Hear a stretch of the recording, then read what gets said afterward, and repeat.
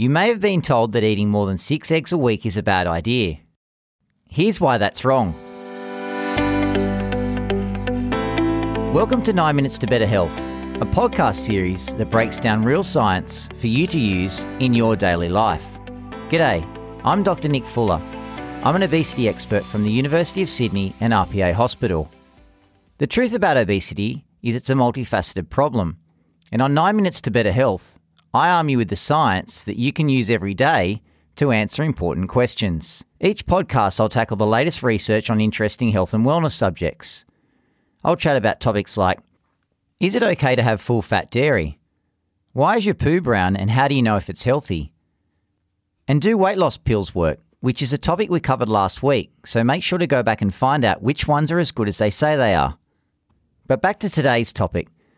How many eggs is too many eggs? Most of you will know why eggs get such a bad rap. It's because of their high cholesterol content. An egg contains about 200 milligrams and it's found in the yolk. But the short answer is that despite their high cholesterol content, you can eat 2 eggs every day. Yes, 2 every day. However, if you're at high risk of heart disease, this is where it gets complicated because governing guidelines across the globe are not consistent. So in today's podcast, we're going to dig into why there's been so much confusion when it comes to eggs and do a deep dive into the science.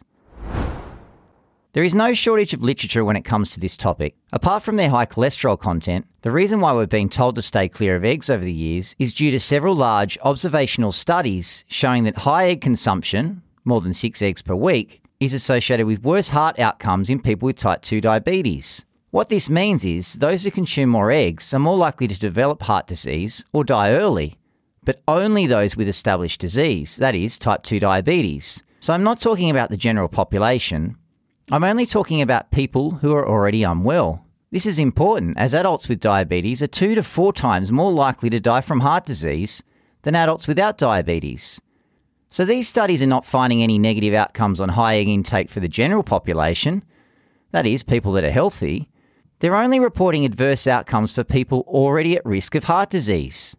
These findings come from observational studies in which groups of people are followed up over time and asked to report on things like what they ate and how their health is.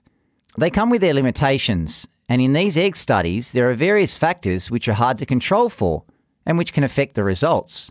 For example, at the time that these studies were being conducted, a public health campaign advised people to limit their cholesterol and egg intake. For those old enough, you might have remembered it being splashed across the cover of Time magazine in the mid-1980s. It was thought that they were bad for us, so we were told to stay clear of them. People who were eating more than 6 eggs per week at that time may have been less likely to follow healthy dietary and lifestyle advice in general. For example, they may have been eating a lot of fast food, processed foods, had a low fruit and vegetable intake, or even frying up their eggs with bacon. But by the late 90s, eggs were back on the menu as more research came out, but this time gold standard, randomized controlled trials showing they weren't bad for us after all. Despite this, over time, observational studies continue to be published and continue to show differing results.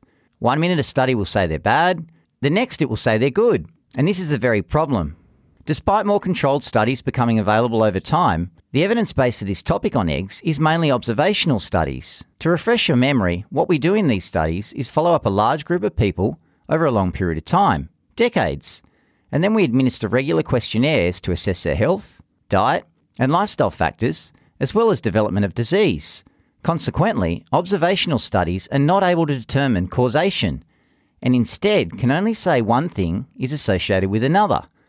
For example, those eating more eggs had a higher rate of diabetes. It's very difficult to understand the relationship between a specific food and health outcomes in these type of studies. This is where controlled studies or randomized controlled trials come into play. In these studies, people are randomized to either a diet high in eggs or high in cholesterol-containing foods, or a diet low in eggs or low in cholesterol. We then select various outcomes of interest, for example, risk factors for heart disease, such as cholesterol, and then measure the effect of each diet on health over a defined period, for example, 3 to 12 months. You're better able to control for confounding factors as you can prescribe a specific diet over a set period of time, and you're better able to determine whether a food caused an outcome rather than being associated with an outcome. The important thing to note is that when you look at the randomised controlled studies in the general population and those at high risk of heart disease, that is those with type 2 diabetes, they show either favourable effects of high egg intake or, at worst, no negative effects of a higher egg intake on heart disease and diabetes risk factors. So eggs are one of those foods that don't necessarily improve your cholesterol level, but they don't worsen it either. In controlled studies, this has been shown at an intake of up to 12 eggs per week, and even in people at high risk of heart disease, such as those with type 2 diabetes. My advice: although eggs are rich in cholesterol, the total amount of fat is not high, approximately 5 grams, and it's predominantly the mono and polyunsaturated fats, which are good fats and protective for your heart health. This is important to note as foods high in saturated and trans fat are responsible for the greatest impact on cholesterol levels, and the increase in blood cholesterol levels from eating foods containing dietary cholesterol, like eggs, is minimal. When you eat foods containing dietary cholesterol, your body just makes less of it. The advice on eggs has changed considerably over the past several decades, leading to much consumer confusion. To make things even more complicated, the guidelines for how much cholesterol we are allowed to consume and how many eggs we are allowed to eat differs between countries. For some countries, the guidelines are mostly based on the outdated and since proven incorrect observational trials based on a population that already has a disease. They don't take in the more current controlled gold star trials that show us that up to 12 eggs a week are fine to include as part of a healthy diet. This is partially because health guidelines tend to be conservative to avoid a risk to the greatest number of people, and partially because the people who write them will wait for a number of studies to show the same thing repeatedly before they update the health advice for a population, so they do rely on the old science that has since been disproven. For example, in Australia, if you have type 2 diabetes, government guidelines advise you to stick to less than 7 per week. But if you live in the UK, for example, an endless amount of eggs are fine for everyone. In the United States, the American Diabetes Association no longer impose a limit on cholesterol. They used to recommend a limit on total cholesterol consumption of 300 milligrams per day, but there is no longer any such limit. However, another US group, the National Lipid Association, tell people with high cholesterol to limit their dietary cholesterol to less than 200 milligrams per day. My take-home message: you can eat up to 12 eggs per week as part of a healthy diet.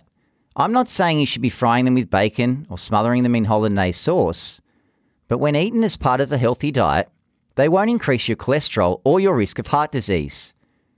It's far more important to look at the overall diet rather than a specific food. Eggs, fish, seafood, meat, legumes, nuts and seeds all make for good protein sources, and you should be using a variety throughout the week.